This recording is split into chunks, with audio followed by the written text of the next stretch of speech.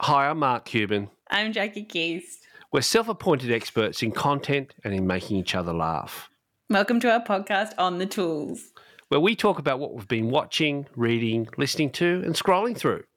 This week, we'll be talking about television series Euphoria, podcast Apology Line, another TV series, Sort Of, and one of my favourite Sydney drag queens, Vanity, and her Instagram account, @Wigs by Vanity.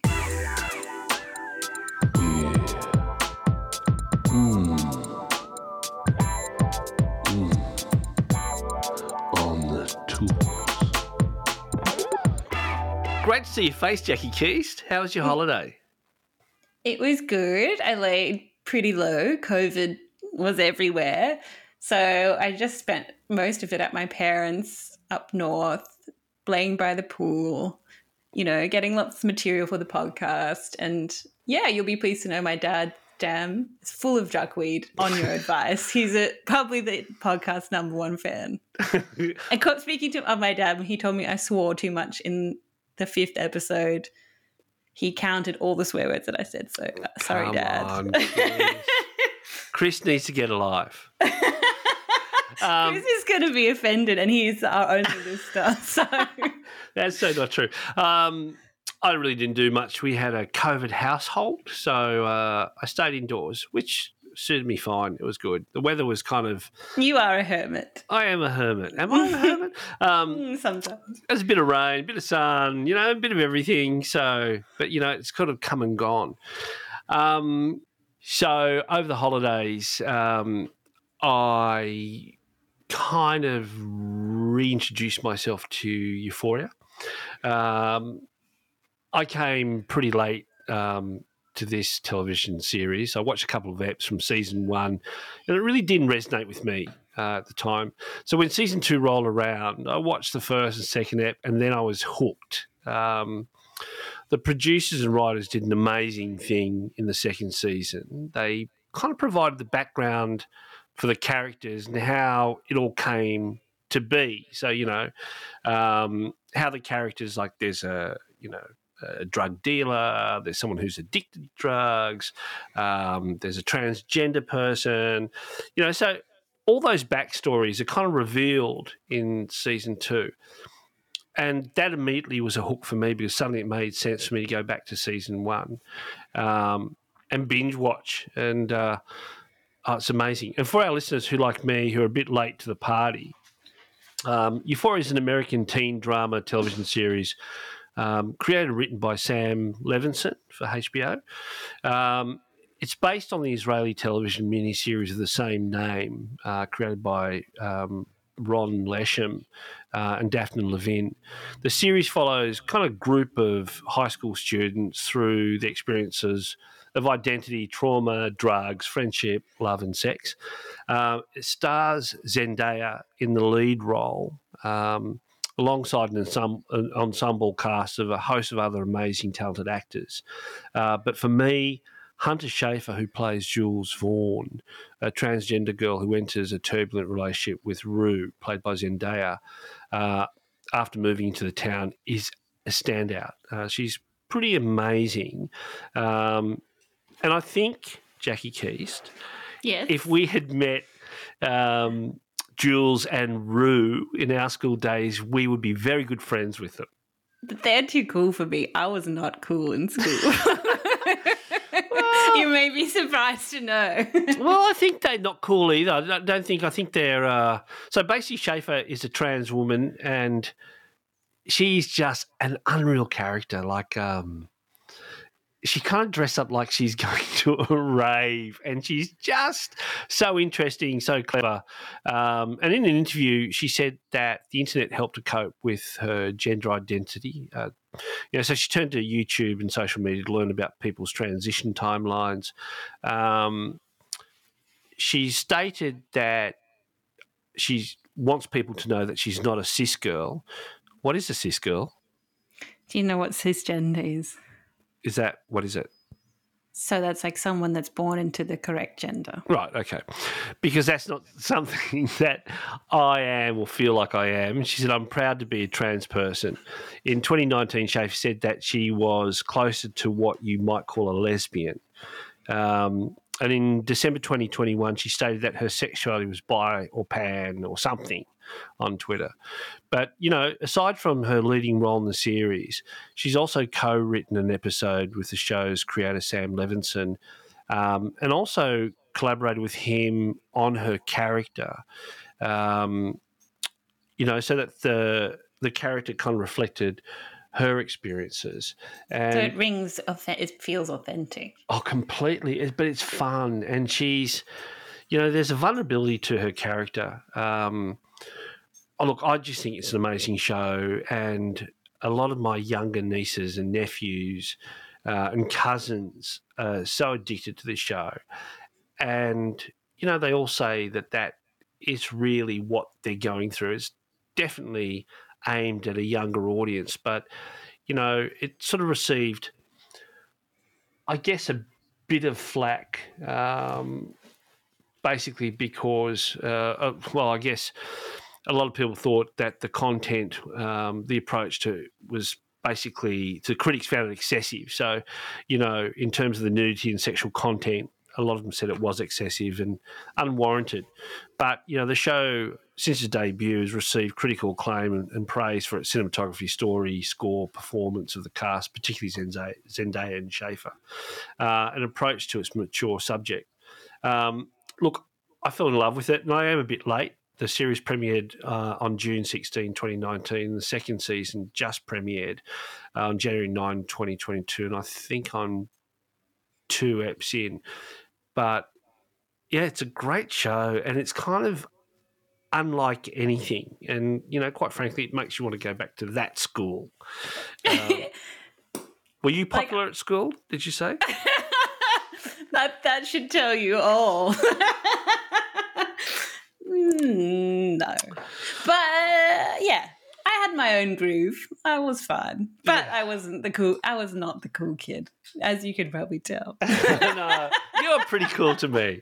So look, I loved it, and I really enjoyed binge watching the first season. But when you say it's not like anything else, this show, as soon as every time, I haven't seen Euphoria, but when I see clips of it, I'm like, this is Skins for Gen Z, because Skins was for millennials. No, there's a lot of dick, a lot of dick and tits. I mean, it's bizarre. No, it's pretty full on, and it's good. I mean, finally, there's penises on American television. There's been penises on European television for many years. But the story is great, and I have to say, the intro sequence, first ep, season 2, was a hook. It was phenomenal, and it just put all the characters in context.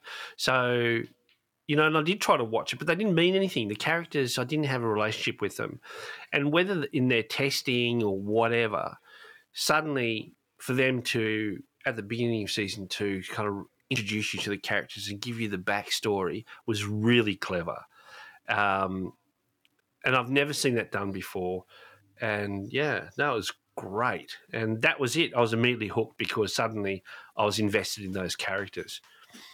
Yeah, but what I was going to say, I guess, though, that when I watched Skins, just to say that, I mean, it really felt like I was seeing myself on TV. I was probably older when Skins came out, but it was definitely that show I'd never seen. It was really edgy. There was sex, there was drugs, and it just felt like a really authentic portrayal of young people. I mean, I watched it when I was 20, and it was kind of like my life when I was 20 and not 16.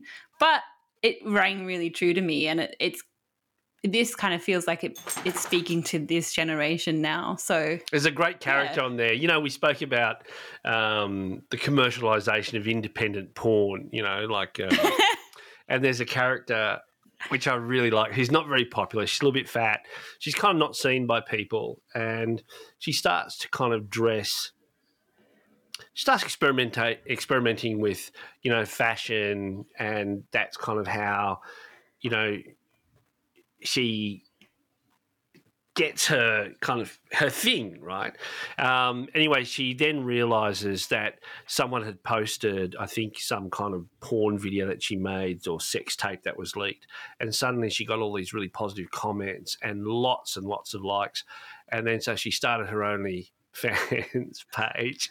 And It was fantastic. It's just like she's become her OnlyFans page. she's become this only like she's discovered herself, the power of what she has and who she is, and she almost becomes like this kind of dominatrix type character, and you see her go to another level, and it's quite weird because they show the contrast between in the series where at school she's kind of invisible and not that cool, not that sexy, but then her online world is that she's completely desirable and wanted by men, and is making money, and it's really interesting. It's a nice dichotomy. So yeah, well, it does speak to that fact when you're in school and you can only see yourself the way that other people at school see you, and then when you leave school, the whole world opens up to you.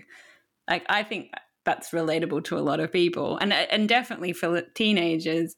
Like, when I was a kid, there was no social media, but like we could go on MSN Messenger, and that was like our escape and our other world where we could, and the internet let you find other people like you, which maybe didn't, like I grew up in a regional town, like people, I just felt like I was a total outsider and didn't fit in at all. But on the internet, I could find my tribe. And I was writing blogs when I was 14 and then following all these strangers, which is what you did in the early 2000s. I think we all had a blog. I had a blog. Where I had a few blogs. Your blog would be good. Where is it? Is it still up there? The first blog Now block your ears. Block your ears, Margaret. I'm not putting it out there. I'm not putting my blog on the podcast. If you want to know, you can contact me directly. But I definitely had remember Live Journal? Yeah. Yeah, I definitely had a Live Journal. Then I had a Tumblr. I love Tumblr. Apparently it's becoming like retro cool again. Yeah. After it was decimated when it removed porn. Yeah, but is the porn back on? Yeah, but also it was the platform for journalists. It was like Instagram. It was like Instagram before Instagram existed. Yeah, but it was for like words. Beautiful images and words. Yeah. But beautiful images, and like I just followed different people because I liked their aesthetic, and so many memes. Like I love Tumblr. Yeah. Is it back? But is it back in its original form, or is it just... I don't know. I just read an article the other day that said Tumblr is back and it's like cool again. But I also read an article that do you know what Neopets is? Yeah. Neopets is cool again as well. People want retro internet experiences. Well, they can just unplug their computer and they'll have one. I can't remember my Neopets password. I'm sure they're all dead. Yeah, I'm sure. Now, what have you been during the holidays? What have you been listening to? I'm not talking about any podcast. Or watching, or reading. I've been watching a TV show called Sort of, and I kind of stumbled across this. Like one of those. This is before holidays, actually. It's like one of those weekends where I can't believe I still have these weekends after being inside for like 2 years. But like a weekend, be like, I just don't want to go out, don't want to see people, just want to be in my house wearing elastic waistband pants. And anyway, I found this show by scrolling through every single streaming service, and it's this comedy called Sort of, and I watched it in about 2 sittings, and it was like just like I didn't really know what it was, and it was just like an unexpected joy. It's this really heartwarming, tender, funny show. So Sort of is a Canadian show. It's set in Toronto. It's created by Bilal Baig and Fab Filippo. And Baig stars as the role of Sabi. Sabi is a gender fluid millennial trying to find their way in the world, really. And they work in this sort of, by night, this queer bookstore bar, which is really cool, and I wish I could go there. And as in the day, they're a nanny to 2 kids. At the same time, they're the youngest child in a Pakistani family, and they're sort of estranged from their mother and hiding their identity from her, like including the fact that they dress very femme, like have like really cool style actually. Like, are they like like a Muslim Pakistani family or? Yeah, so Sabi lives with their sister who, like, they describe her as being aggressively straight, which it's hard to explain, but if you see her in the show, she's like, that is an aggressively straight heterosexual I know woman. a few of them. And they like, Sabi is estranged from their mother, but and then I think their father is away, but they do not get along. But look, I guess this show, I mean, Sabi is queer and gender fluid and Muslim. I mean, this show is obviously breaking a lot of ground, but I think the themes of the show are really universal. Like, it's dealing with love, growing up, and death, and the issues of identity kind of just one part of a greater story. Like, the show is really nuanced. It's kind of low key. Like, Sabi is really deadpan. Like, I read something that describes Sabi as being like Daria. If you ever watched that show in the 90s, and it's really on the money. Like, there's kind of like flat affect, and yeah, but like, so in the first ep, we see that Sabi kind of feels like their life and their career isn't really going anywhere. Like, their boyfriend's broken up with them, but was cheating on them with a straight woman. Right. And like, suddenly they get this chance to move to Berlin with their best friend Seven, and it feels like suddenly like their life is really about to begin for them when it's kind of been in like third gear. Well, in Berlin, everything begins in Berlin. At the Berghain. And you'll be in there for 72 hours and not like know what the hell has happened. But that's an aside. But this all goes out the window for Sabi when the mother of the children that Sabi nannies has a bike accident and goes into a coma. And then suddenly Sabi can't decide if they're going to go to Berlin or not, and they feel this weight of responsibility to this family. And Bessie, the mother who is in a coma, has sort of become this really important figure in Sabi's life on their sort of path to accepting themselves and living really authentically. And yeah, like, it's just hard for them to reckon with. And like, Sabi is not a person that's very openly emotional. Like I say, like, they're really deadpan. But this sort of incident means they kind of have to do stuff like process grief for the first time. And it also comes out that while Bessie is in a coma, that she was having an affair. So Sabi has to help their boss, Paul, Bessie's husband, through this. And like, Sabi doesn't actually get along with Paul, but his wife is, maybe dying. She was cheating on him, and he's like kind of a mess, like personally and with his kids. So like, Sabi kind of honoring their love for Bessie and the kids sort of steps up to be with them through this all, and they form this sort of strange little family, which in a way kind of Sabi needs, because at the same time they have their own family stuff going on, and it all kind of comes into conflict. How many eps? I think there's 8 episodes. It's 20 minutes each, so that's why you can just watch it all in one. Oh, wow. And it's really it's easy to watch, and it's really smart. It's really funny. Like, I love Sabi. I kind of want to be friends with them. And I feel like this show deserves to be really popular. Like, I hope it gets a bigger audience, because, yeah, it originally aired on CBC in Canada. It's on Stan in Australia. I think HBO Max in the US. So it's, but Canadians do some edgy work, I have to say. I do like their stuff. Remember Juno? That was pretty edgy for its time, I thought. Yeah. Yeah. Is there a nanny in Juno? No, it was Canadian. There was no nanny. Oh, Canadian. I thought you said nannies do edgy stuff. No. Sorry. I'm like, looking after kids can be edgy when they... No, I said Canadians do very edgy production. Some of their stuff is very good and very edgy, I think, very cutting edge. And it kind of feels like, I don't know, like, it really gave you sort of a sense of Toronto, where it's like, it's a big city, but it's not. And yeah, like, you can imagine how you can sort of feel like you've done enough. And I think sometimes people have that feeling in Australia, and it's like, when you're younger, you're like, I need to get out of here. I need to go to London or whatever. But, I think that's true no matter where you are, even in New York. I mean, because, you find your tribe, and that tribe, there's, it's not like there's 8 or 9 million people and you're dealing with all 9 million people. It's like, I think every city can be small depending on, where you are and who you engage with. I mean, sometimes I feel like Sydney is a small town, and that, like, I meet people and they know people I know. And like, even recently I found out one of our colleagues knows some of my friends, but I've been working with this person for like 3 years. I had no idea. It's like just stuff like that. It's like everyone is sort of connected. No, they are. All you need is headphones.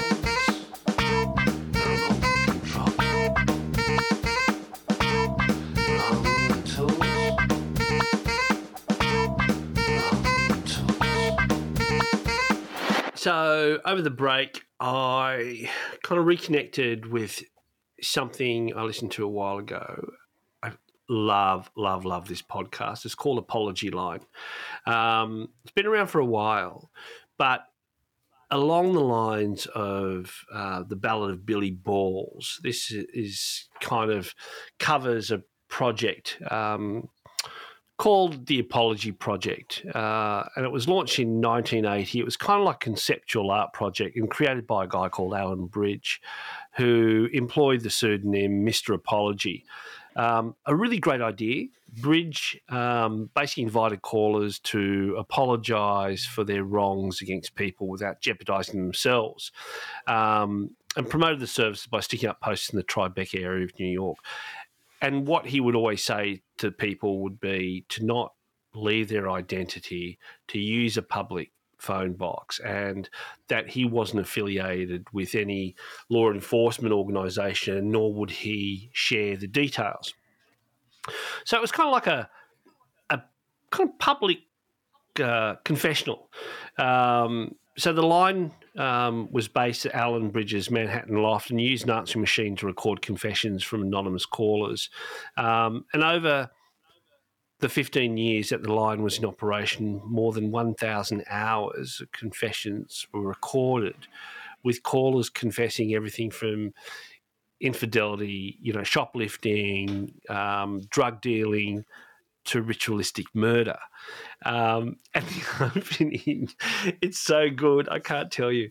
The opening ep, basically, Alan Bridges invites everyone over to his loft. It's really funky, and he's got like a goods lift, and it's got a great vibe, and they're all drinking and consuming drugs or whatever they're consuming, and they're all having a pretty great time. And then he says, do you want to listen to some of the people who leave their confessions or their apologies? And everyone went, yeah. And of course you get 3 or 4 different, I cheated on my husband. Yeah, I'm secretly gay. Yeah, blah, and all this sort of stuff. And then this guy talks about how he bashes people, but he kind of likes it.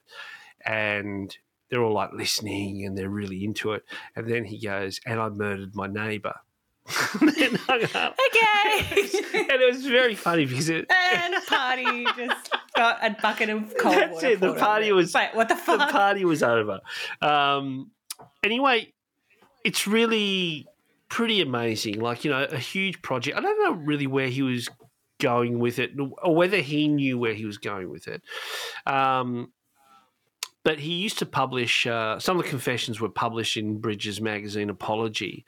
And unfortunately, the project came to an abrupt end in 1995 when he was killed in an accident whilst diving. And I think he was hit by a jet ski or something. And the culprit was never found. But his wife or partner kind of kept the project alive for a while, and she kind of has a whole bunch of audio recordings and knew this thing from the get-go, so knew it intimately, and she kind of started this podcast. It's really fascinating. So the podcast is about the guy? No, it's about the people. So it's basically call in. Well, it's really interesting because it's almost as much about him as the people who call in. And he becomes, in a way, he becomes kind of addicted to this, obsessed with this confessional thing. And it becomes his life, and he's consumed. I wonder if it would change how you see people. Like, is there a weight in carrying all these people's secrets, even if you don't know them? I don't think there's a weight. I think in a way, he's a bit of a voyeur, and he probably didn't get, it would be interesting. I think, everyone has a secret. If you could apologise for anything, what would you apologise for? What would you like me to apologise for? I don't know. Just pretend. I'm not telling you my darkest secrets in this podcast. Well, look, I love the concept, and, and I wondered whether it would work today. And I guess not, because, in 1980 there was no internet. It was it was the analog tape machines. He marketed it through just signposting, street posts, and other kind of communication. But it's kind of like the whole concept was, if you call a number and say that you're sorry, no, and no one would know, what would you apologise for? And that's kind of like atonement, I guess. I mean, look, theft, but there's other things that and it says, I've read where people who have murdered, that they see the image of that person or they carry that burden with them, and even years later they eventually confess. So yeah, look, it's fascinating, and it is like the Ballad of Billy Balls in the way they kind of take you in. And he becomes, so obviously the police get involved because there were a series of gay murders around that time, and somebody rings in and says that he liked bashing gay people, and then says that he killed some people. So the police then take an interest because a journalist had written a story about this, the apology line. And interestingly, during that period, there's a guy who called who said he was the son of Sam, and he'd called quite a few times. It's a really intriguing podcast, and it's really an intriguing concept as well. Yeah, it's interesting because I feel like what is driving people to confess, but I feel like it's sometimes, I think everyone can relate to that feeling of having like a secret, feeling like a burden, and then getting it off your chest, and then suddenly you feel good, or someone can tell you that's not that bad, or whatever, and whatever it is, and then you can feel kind of cleansed of it. So I get that feeling. I mean, if you're not religious and you can't go to confession, well, this is, I guess, serving that purpose for people. I mean, I'm not religious, but yeah. Oh, yeah, but I don't know. Like, I did think about it, and I thought, is there something that I'm burdened with or that I need to confess? And just own it all. I don't. I mean, I really thought about it. Like, I don't have anything. Like, what would I confess? I don't, I think we had... Do you want me to say? No, but we had this discussion. And what did you say? You said... I said I don't have any regrets. Whatever. Yeah. So, but look, if you've got a chance, I really recommend The Apology Line. It just has a really good pace. And it's like not a true crime. It's probably more a thriller. And really, then I end up going and reading some of the archive stories, the New York Times and the various newspapers that covered the thing. And he was this Alan Bridges guy was very creative and really interesting, and was a kind of art, like in a way, it was kind of like an art. And I think at one stage you could go to some event and he would play the apology. So you'd go into a phone box. And that's cool. Really cool. And there were real people apologising for stuff. I don't know whether that would work in this day and age, Well, there's no way you can be truly anonymous anymore. No, but, I mean, also, I think the guilt factor, it's almost like the moral compass is not what it used to be. You know what I mean? Do you think? Yeah, I do. I think, morality shifted a little bit, I guess, and we're probably desensitised and, I don't know. Anyway. And have you been reading anything? No, but I've been scrolling through some stuff. Oh, have you? No, this is someone I've scrolled through for a very long time. But I was going to say, I kind of have a love-hate relationship with Instagram and with all social media, but Instagram is the platform that I definitely use the most. But the one person who really makes Instagram really enjoyable for me is a Sydney drag queen and wig entrepreneur, Vanity, sometimes otherwise known as Vanity Fair, who posts under the handle @Wigs by Vanity. And does she have a store in Sydney? Yeah, so on Oxford Street.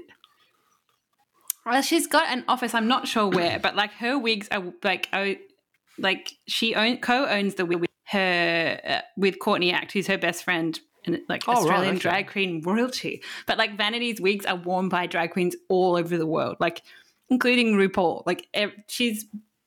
If you listen to some of the drag queens, or you follow any of the drag queens that are on RuPaul's Drag Race, for instance, they all speak of Vanity. But if I opened anyone else's Instagram stories and I saw like at the top of the screen, it looks like hundreds of little dots because there are so many stories. Like I would normally switch out immediately, but with like Vanity, I'm like, oh, I'm about to settle in. I'm going to make myself a cup of tea and I'm going to be entertained because she is hilarious. So like Vanity, she is like one of Sydney's like leading drag queens. If you go to Oxford Street with any sort of regularity, you may have seen her at Stonewall. And she's an excellent Mariah Carey impersonator. She also showcases that on her Instagram. But and like she does have a podcast as well with Courtney Act called Brenda Call Me. It's quite listenable. Vanity also runs a YouTube channel. But and like when RuPaul's Drag Race Down Under was cast and last year, I was like, I felt like I needed to reach out to the producers and let them know they had made a gross oversight because they didn't cast Vanity. It's like, do you want to make good TV or not? Like, obviously they did not because that show, I think it's universally regarded as a bit of a dog. Like, it's maybe not the best installment in the franchise, which is a little disappointing. But besides the stage and the world of Wigs, Vanity really shines on social media. And so... You know there'd be a few politics going on behind closed doors. Of course there would be, reality television casting. But come on, this is staring you right in the face. Maybe she declined. I don't think so. She talked about it on her Instagram, which maybe that's why she didn't get on. I think she broke some NDAs. She definitely nearly got on and talked about things that she wanted to showcase. But yeah, like if you look on the grid, like Vanity, every Friday she posts a wig deal under Fabulous Fridays, but really her stories are where she shines. And it's just like, it's just her talk. What does she do on Fabulous Fridays? She does a special deal and she spins around in her chair and says it's Fabulous Fridays and talks about the wig and she just feels herself in how she looks and she's amazing. And I just can't explain why she's funny. Like Fabulous Fridays. And she said, slay sister. But like, but it's just her stories are just like her talking to the camera and like whether she's just at work or in bed watching TV, like getting into drag in her kitchen, like whatever. And she just talks about like literally what is on her mind. So what's the site called? It's at Wigs by Vanity. But she's just like. At Wigs. And it's just everyday stuff, like her, whether she's tired, sometimes she talks about Australian politics, like sometimes she talks about her air fryer or like Barbies and vodka. And she's funny. Does that all sound like she's kind of on the brand? No, state? Like Really? she is that person that is just like 100% being authentically herself. Like, no. Are you sure? Like, it seems like air fryers and vodka. Well, maybe she's sold out. A savvy air fryer company should give her a sponsorship deal. I want that for Vanity. But no, like, it's just like she makes things funny in a way I can't explain. Like, it's just like listening to your fun, like, hilarious best friend rant. And like, I feel like I'm her friend just from watching this stuff. And like, she's also really, and what I'm saying, like, she's just brutally real in a way that lots of people aren't on social media. Like, she had plastic surgery, like she had a tummy tuck and a Brazilian butt lift.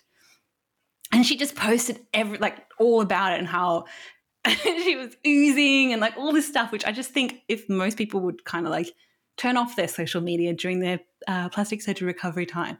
She also like got her hairline lowered and posted all about that. And she also is quite well known for posting long stories when she's had a few, which I think, you know, most people will wake up and be like, what have I done? But she doesn't give a shit. And that makes me love her even more. And like, she's eminently quotable.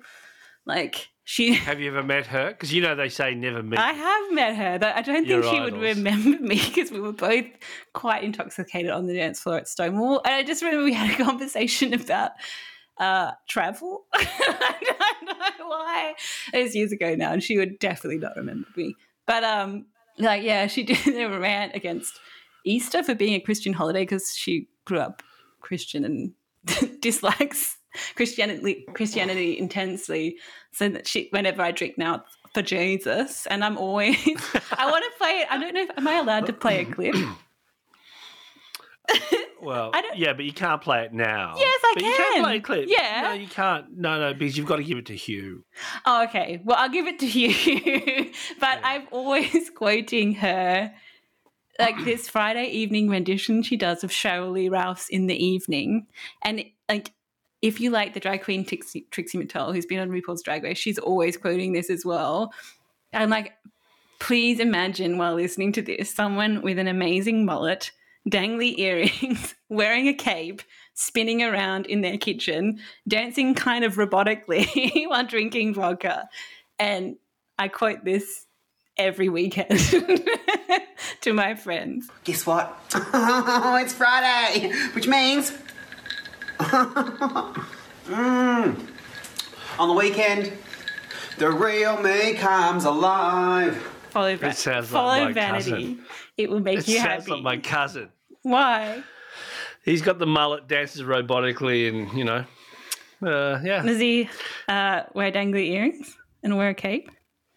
No, the clothes sometimes are interesting. Not dangly earrings, but well, I think that's it for this ep. It is the end, I think. Great to see you again after all this time. I know. And if you enjoy what you're listening to, then don't forget to go to onthetoolspodcast.com. And if you have anything that you want us to review or any suggestions or like to leave us a little note, please go to that URL and say hi. We'd love to hear from you. Yes, and subscribe to us on your podcast app. And if you want to leave us a rating, 5 stars only, please. People who rate 5 stars are they're just hotter they're just hotter people. You get a personal dance from Jackie. Can you not solicit me out? Anyway, I will give you a personal dance though, so rate it 5 stars. I'll see you next week. See you next week. Bye. We're on the tools.